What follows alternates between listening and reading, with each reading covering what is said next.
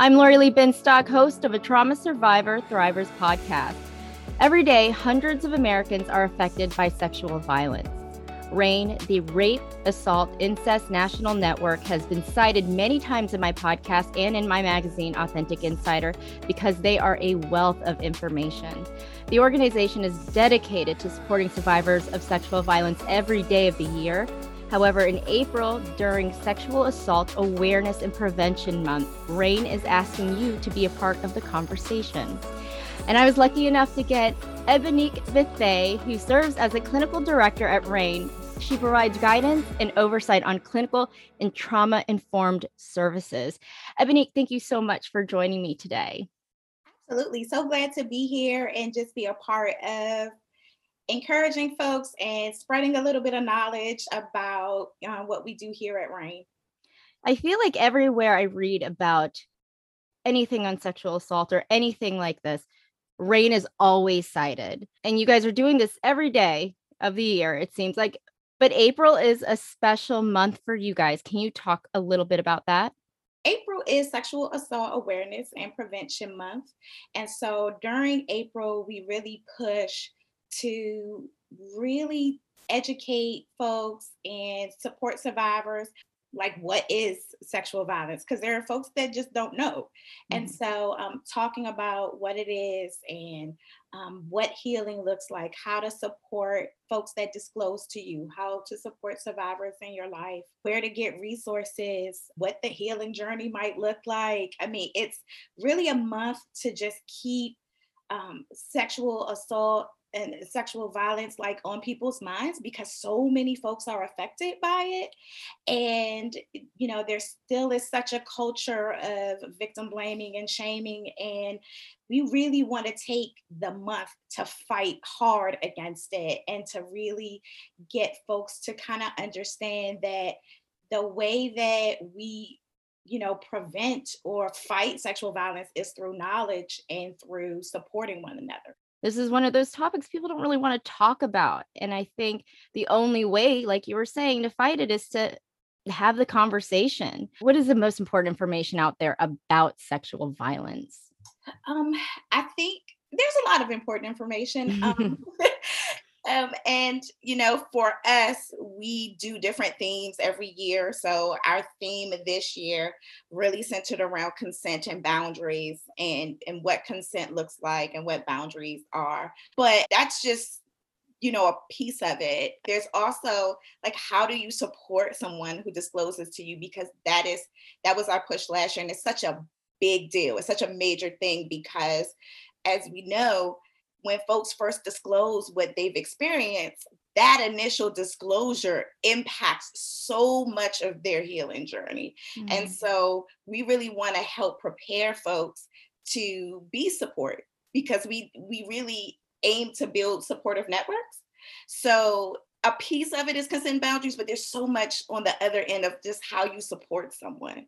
And I think that piece is probably the part that resonates the most with me, because I used to work on the hotline.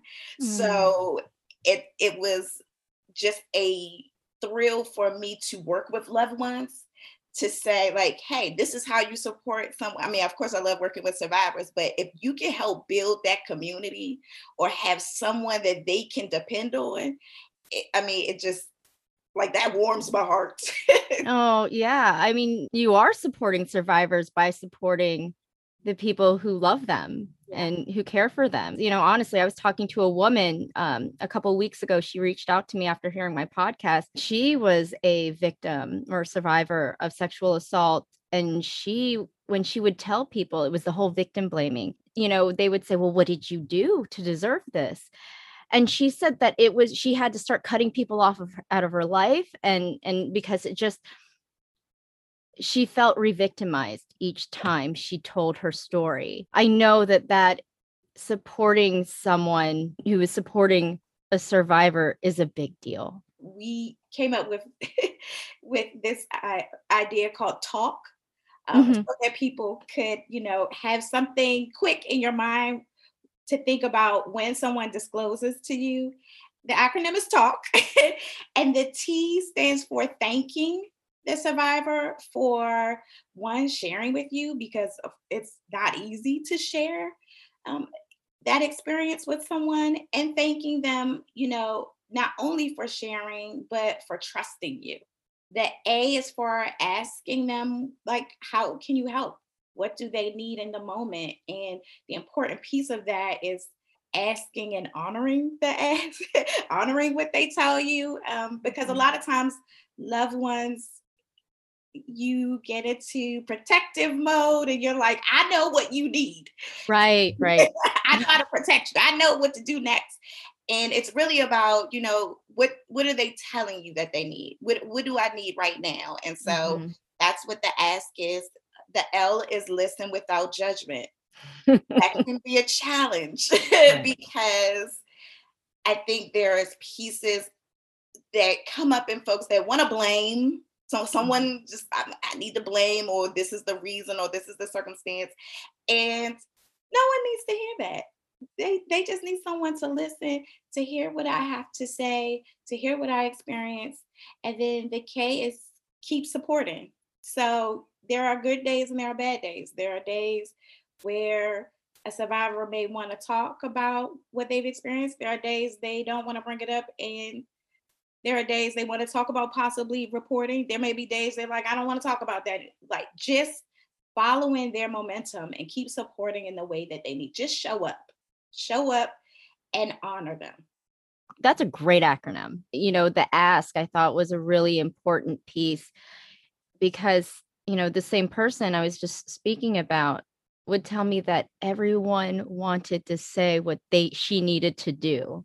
Yep. And that was as if they were taking control away from her, where she couldn't control what was happening. And, as a survivor myself, I didn't even think about that.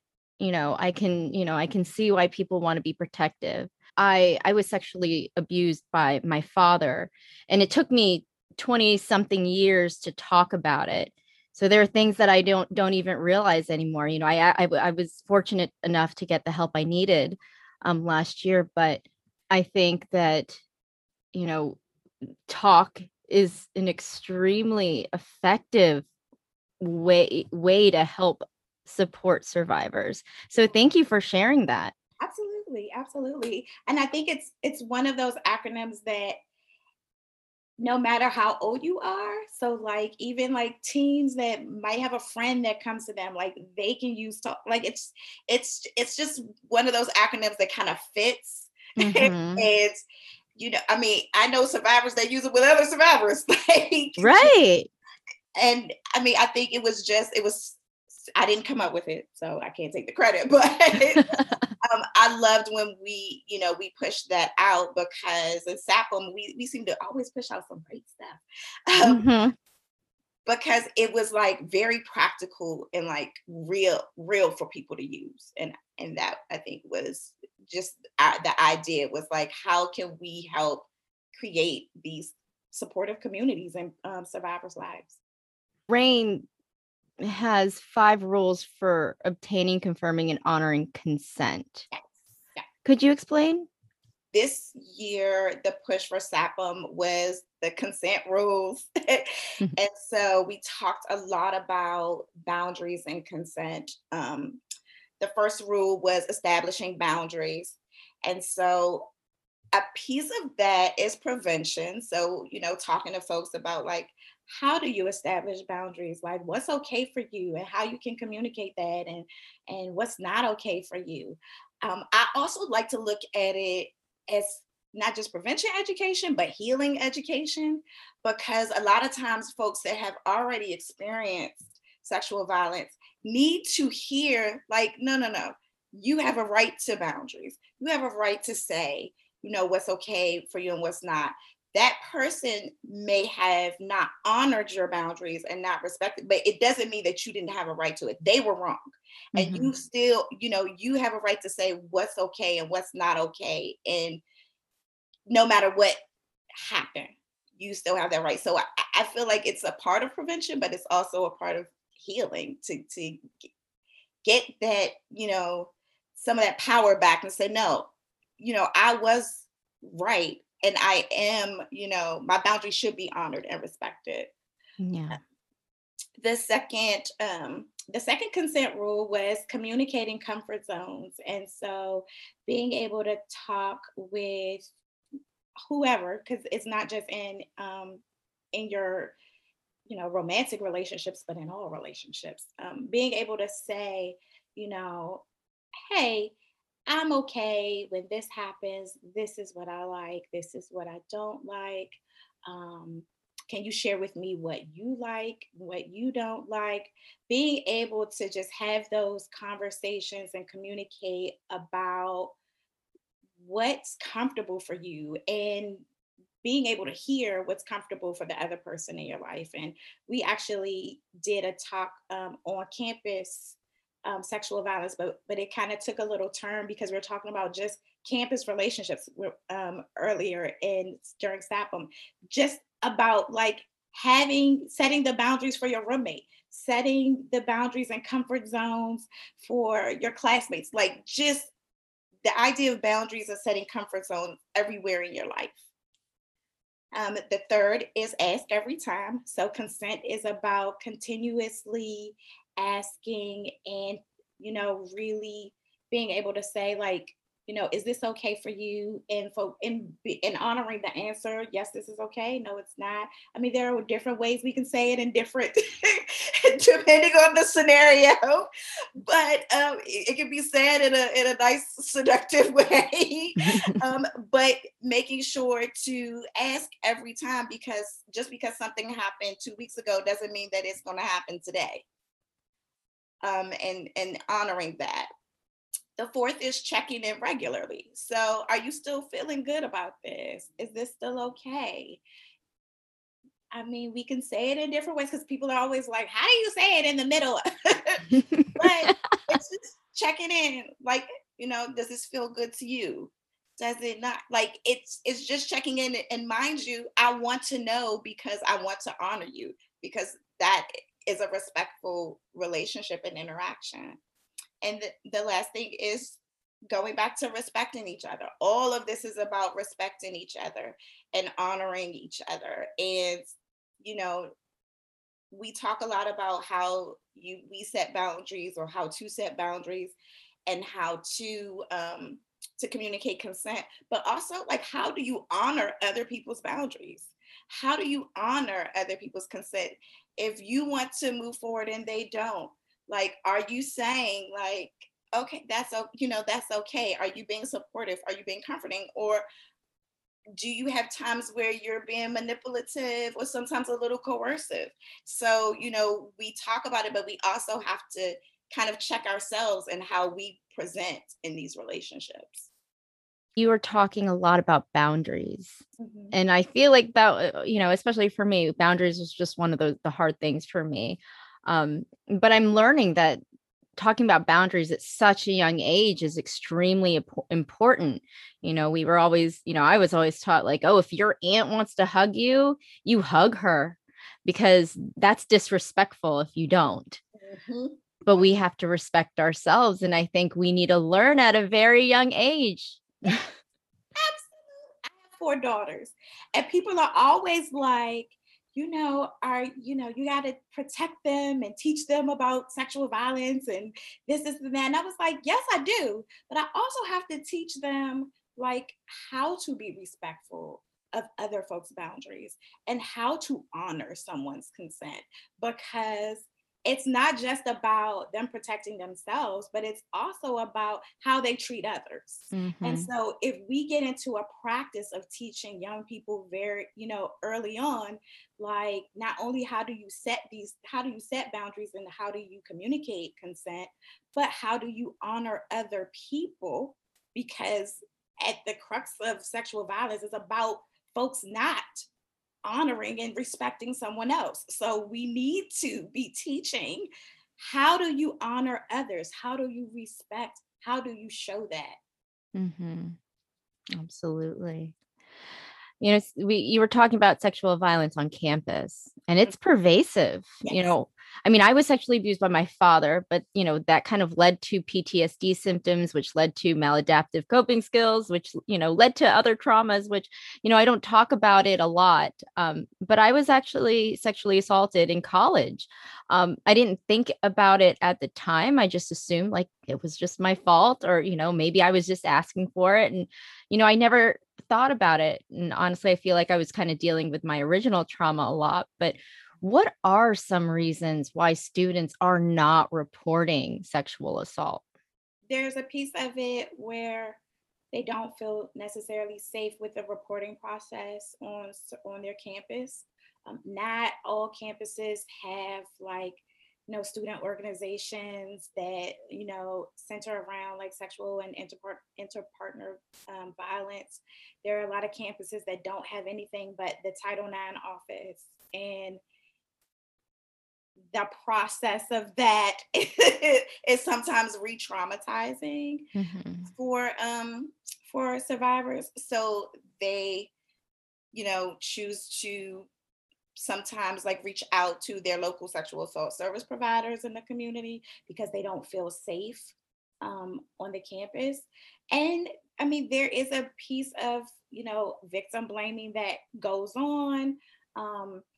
They don't want this information kind of put out in the campus community, and lo and behold, that happens. Mhm. So I think there's been so many just breakdowns in trust with with students and the faculty or the Title IX office, just not honoring and like really providing good support to students. Now there are of course campuses that do have all these things, but I think there are a number that don't, and students don't feel safe coming to report because why should I open myself up if I'm going to be blamed, or for nothing to happen, or for more people to find out and nothing happens, or there in the panel I did 2 weeks ago, you know three people panel, two of those folks reported that they were stalked afterwards. So they did report on campus, nothing happened, and then they were stalked by the perpetrator. Mhm.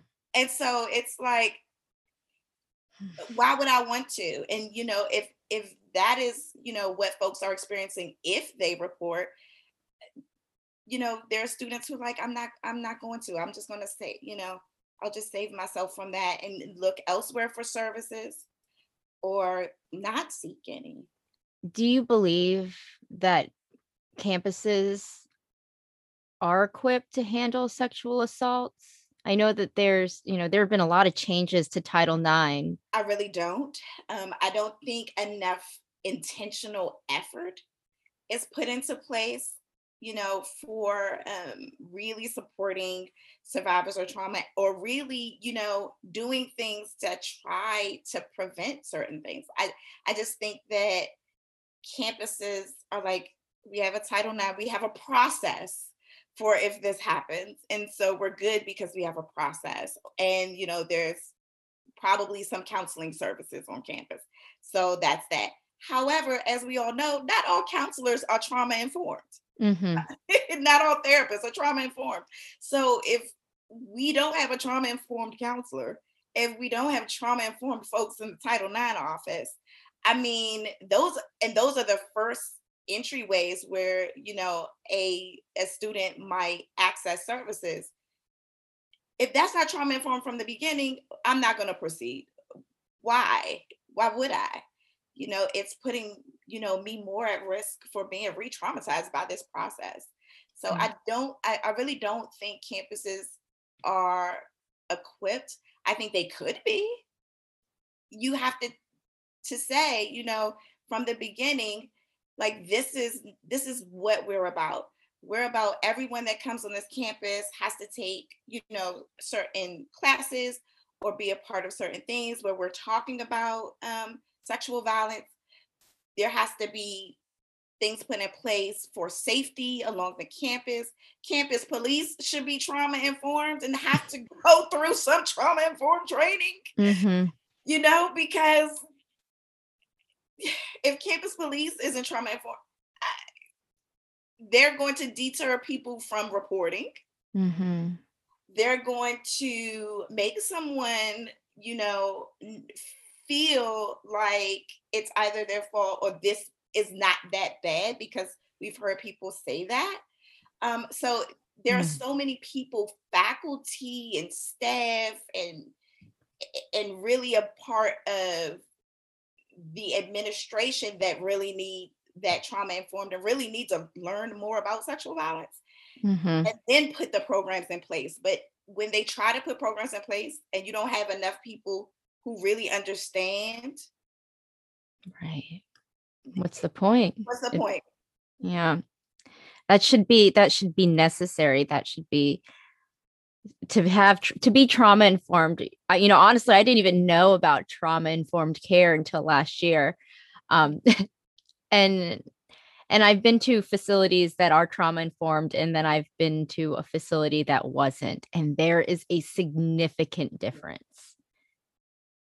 I mean, prior to me working specifically in the area of sexual violence, like I did social work with foster care and adoption. I did social work working with substance use and mental health. Like I did social work inside of a juvenile detention facility. And when I tell you the amount of professionals, other therapists, other social workers who were not trauma informed. And in all of these places, you're working with people who've experienced significant trauma. Now, the pieces that always jumped out to me was like, wow, sexual violence is pervasive everywhere. Mm-hmm. But there were multitudes of traumas that folks had come, that I met with, and they were my clients. And I'm looking at other professionals who had no inkling of trauma-informed care. Yeah. And though the courses are there and the classes are there and you can get CEUs, they weren't taking advantage of it. And so what happens to all of those folks who have worked with professionals that weren't trauma-informed? What was the quality of the care they got? What did they walk away from those interactions feeling and thinking about themselves? So you have to learn about trauma-informed care before you start working with people who've experienced trauma. And most of us have experienced trauma. Yes, I agree. I feel like almost everyone has experienced some sort of trauma. So being trauma informed, especially in places like a treatment facility or a mental health facility, is necessary, because I know, I've met people in these facilities who are just like, therapy has not worked for me. These facilities have not worked for me. And they're the facilities that weren't trauma informed care that I was a part of. But I was lucky enough to have first gone through a residential treatment center that was extremely trauma informed. And I just remember being blown away by it.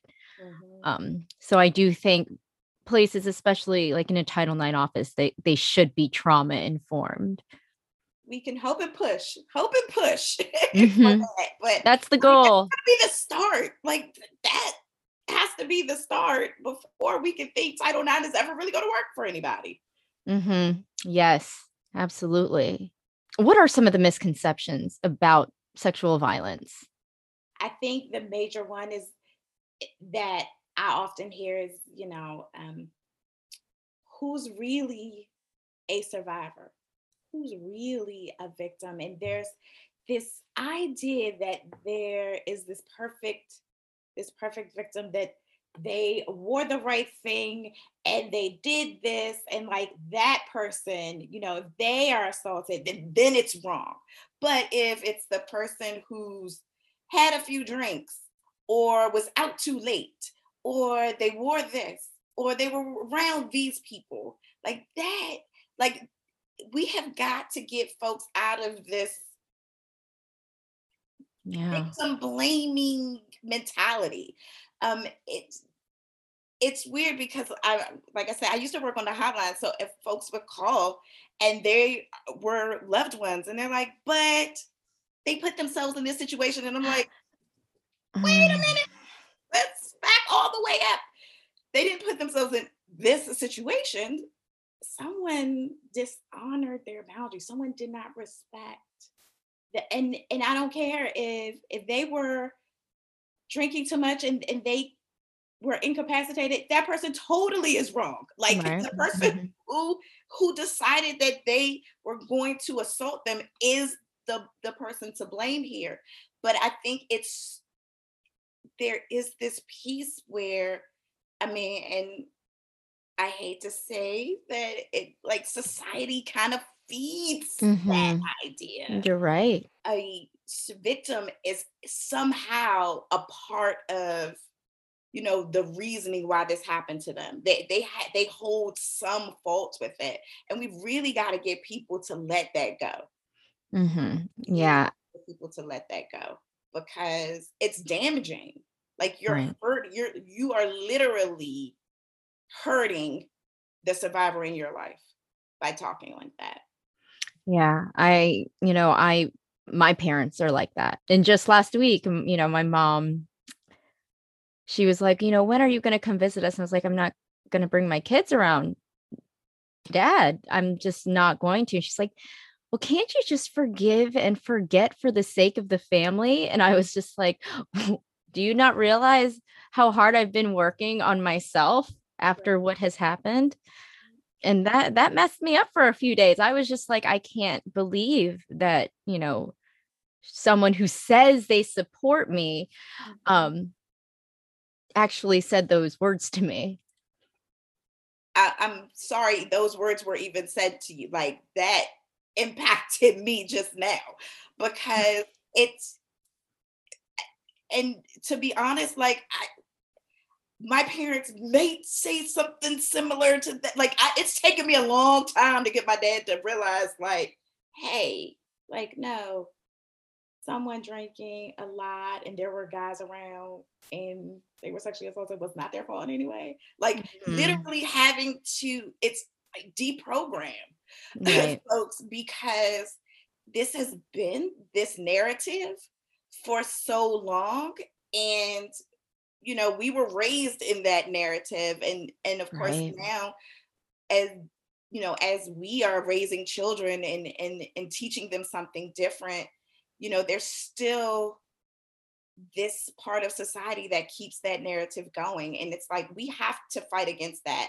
And talking about it, like that's why I love doing like podcasts or whatever, to talk about it more, because I think the more people that hear it, like it does eventually set something off in their mind, like, okay, like let me really think about this. Mm-hmm. Because like I was raised in a way that was very victim blaming.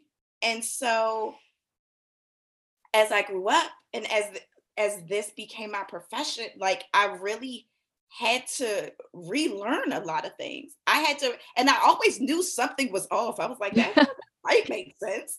But Yeah. it's been this pattern of teaching. And so we have to start a new way of educating our youth and educating folks on what sexual violence is. And it's never the victim's fault.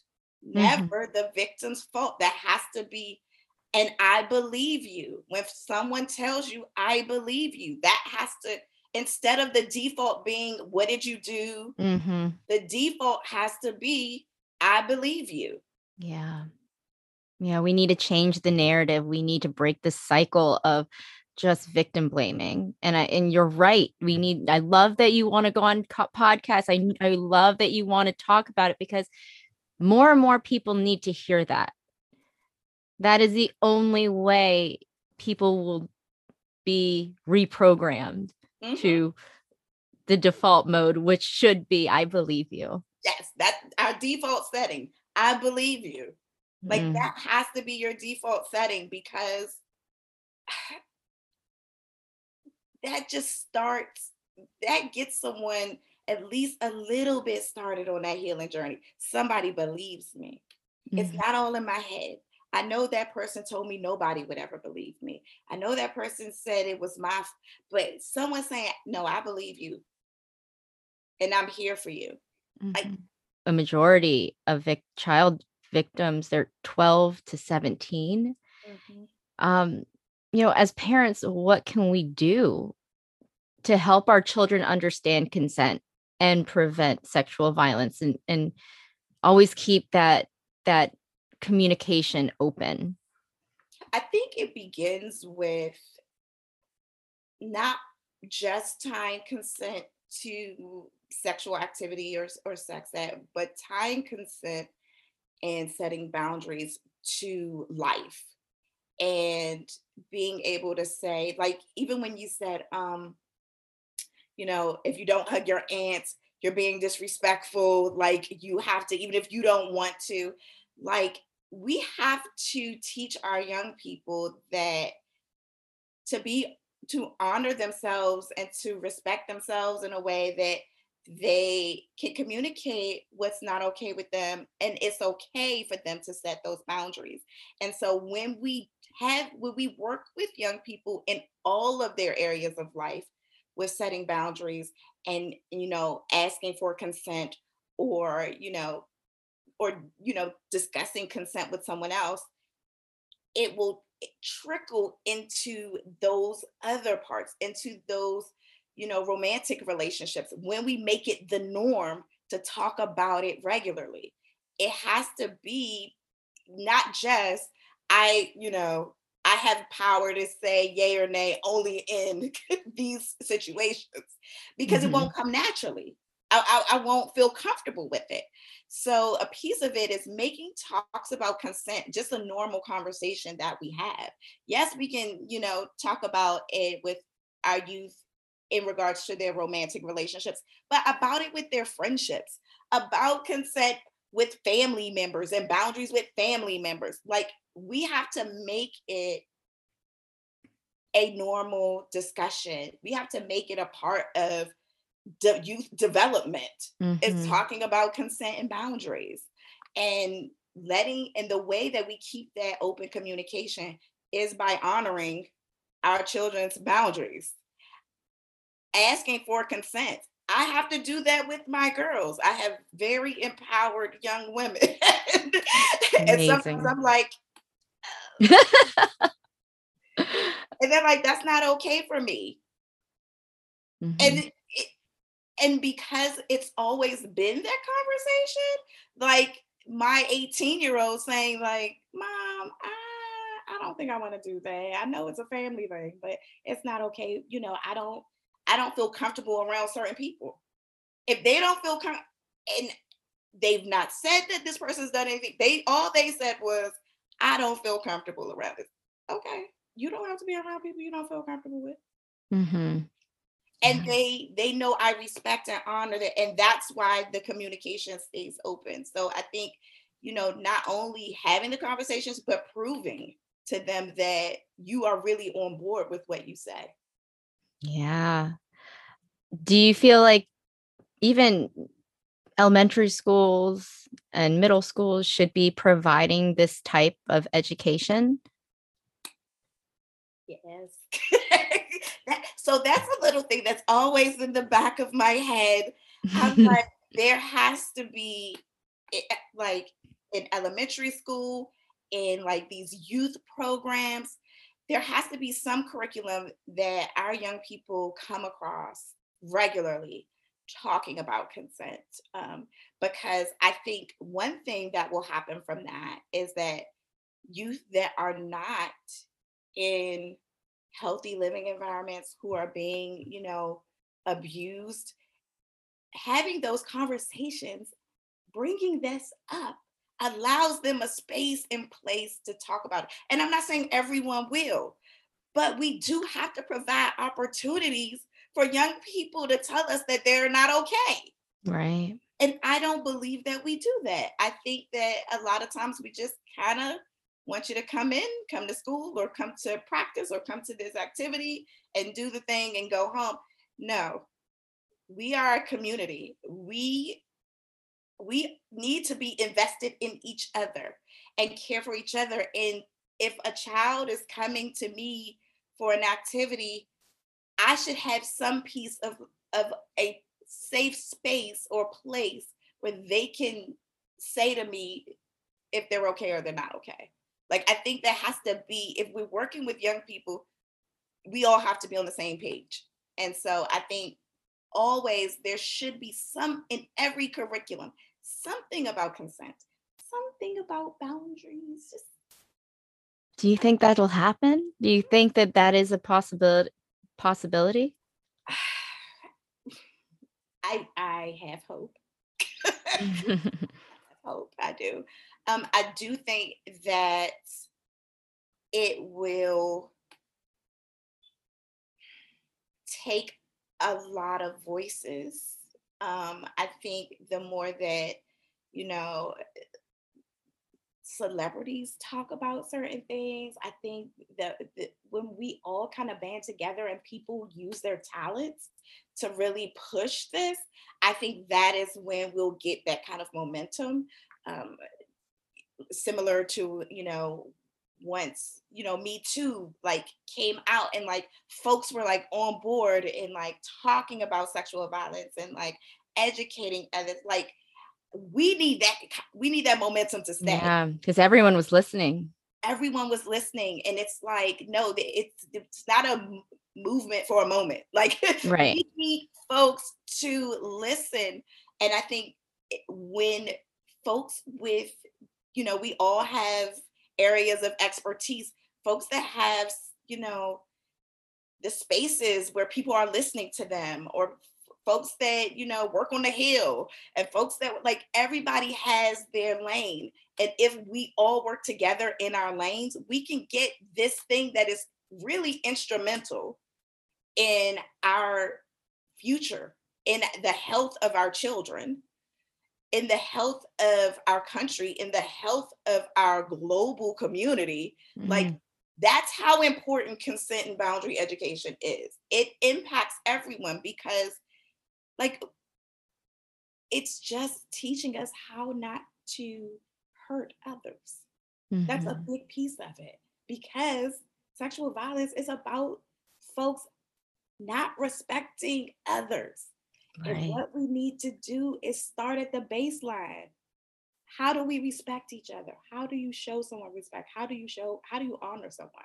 Baseline. If we can get people right there, it would do a world of difference. Yeah.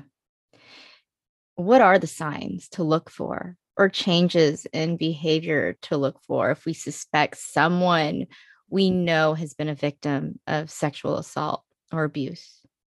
Well, for our younger people, it's, it can be definitely extreme changes in behavior. So, the most talkative kid being less talkative, being isolated. And that's the thing about young people. They can go from, it can be one extreme or another. Um, Folks that wanted to be home, not wanting to be home all of a sudden, grades significantly declining, not wanting to participate in certain activities that they once really enjoyed, eating and sleeping. It could be the two extremes. Always like eating for comfort, or the opposite, not wanting to eat. It could be with sleeping all the time, or just lethargic all the time, which is, really significant for young people that are having going through depression, or folks that can't sleep. Like, it just seems like the child can't sleep at all. And a lot of those also mirror in adults, the difficulties with eating or sleeping.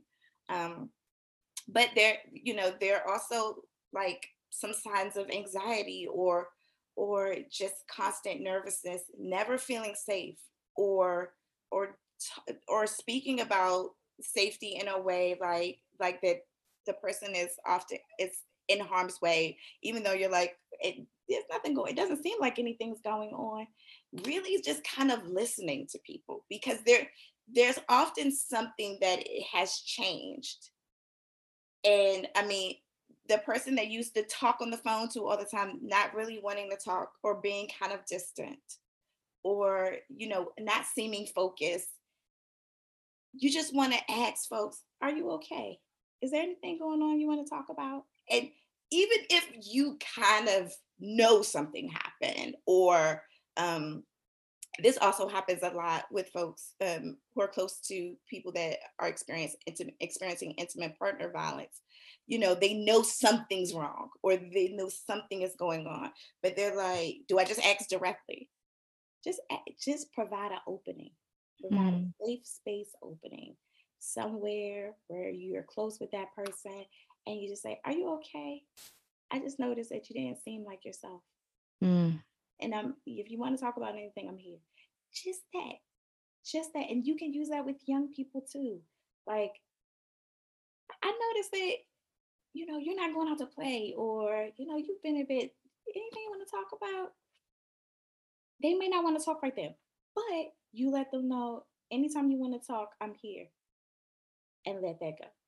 Because they just want to know I have the opportunity, and and if when you provide that opportunity, also be prepared to honor that, please. And because that young person might come to you, or your friend might come to you and tell you, yes, I've experienced this, and I don't know what to do, or I don't know where to go.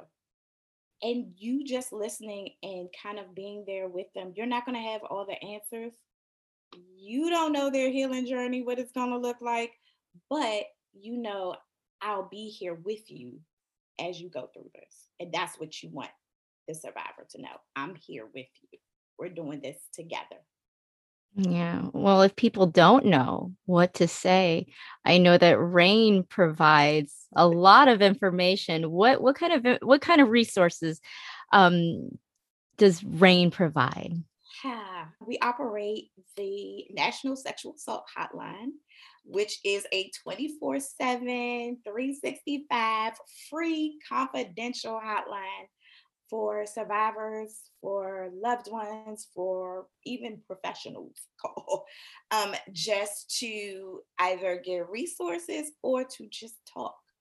For some folks, it's their first disclosure when they call the hotline. So, they're not sure what next steps they want to take.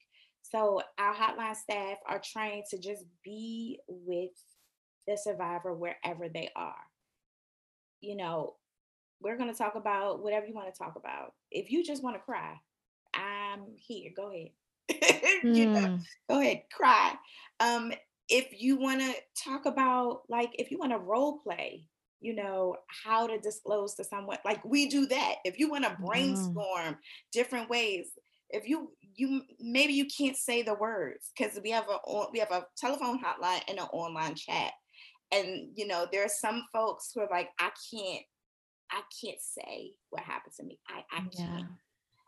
But I need to tell my mom, or I need to tell someone. And so we chat with them and help them create letters if they want to write it in a letter. Wow. It's really about finding, supporting folks where they are and finding, what they need right now or what might help right now. And, sometimes, someone will come and they'll be on for 15 minutes and they're like, I can't do anymore. I might come back. Okay. Yeah, you guys are just there creating safe spaces for people. That's it. That's incredible. So that's where I come from, the hotlines. So I'm always connected to hotline work. But we also do, we work with folks on the Hill, like we work in policy. We do public education. So there's a lot of, like, we did different events at the beginning of SAPM, just putting out public education about campus sexual violence, about the consent rules, talking about boundaries. So we do a lot of those. We work with a lot of media outlets. And, we did some work with like the folks at Grey's Anatomy and with Lifetime and the Survivor R. Kelly series, like we kind of, help with that. So like we kind of like in a variety of places. We also do consulting and training. So we work with other organizations who, they may feel like, hey, we are experiencing sexual harassment on the job, or, we want to create some type of training to kind of prevent sexual harassment, or to at least, make sure we train folks. So we work with a lot of organizations on things like that. And just educating like professionals on what sexual harassment and sexual violence in the workplace look like. So, wow, incredible. And this we're publishing this episode on April 28th. So I get a lot of listeners early in the morning. So before they're getting ready to put their outfit on, April 28th is Denim Day. What is Denim Day? So I love Denim Day, and I always take a picture.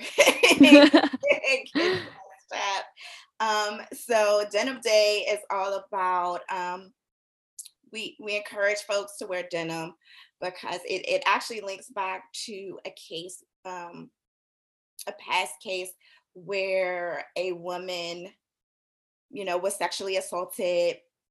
There was a court case, and like literally they went through the what did you have on, and the idea was that it was like impossible that she was raped because like she had tight jeans on and had to like take them off herself, and like that's why it wasn't raped.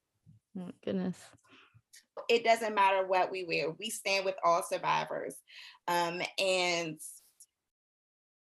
no matter what you had on, no one has the right to do this. And because you had on tight jeans does not mean that you took them off willingly and that you weren't sexually assaulted. So it's really a day of just banding together and saying, we see each other and we support each other. Wow. Well, I'll be wearing denim. I sure will. I know I typically just wear yoga pants, but I will wear denim on April 28th. I will have my denim on too. I always do like a whole thing. Oh, I can't wait. I can't wait. Is there anything else that you would like to add? Just that, RAINN is here for folks. You don't have to be a survivor if you're a loved one. If you just want more education, you can always go to our website, rainn.org, RAINN.org. We have a plethora of information on talking with minors, signs and symptoms, what you can do if you're in a situation where you see something happening and you don't know quite like how to intervene or how to call for help. We have information on that. And just if you need to connect with someone on the hotline for one-on-one support, like I said, 24/7, 365, you can reach out to the National Sexual Assault Hotline. Thank you so much, Ebonique. That was Ebonique Bethea, Clinical Director at RAINN. For more information about RAINN, just go to rainn.org. That's RAINN.org, or visit my website at tstpodcast.com. That's the letter A, tstpodcast.com. Also, please subscribe to my monthly digital magazine, Authentic Insider, for more in-depth inspirational stories. And don't forget to follow me on all of my social media platforms, which can be found at the top of my homepage at tstpodcast.com. I'm Lori Lee Binstock. Thank you so much for being a part of the conversation. Take care.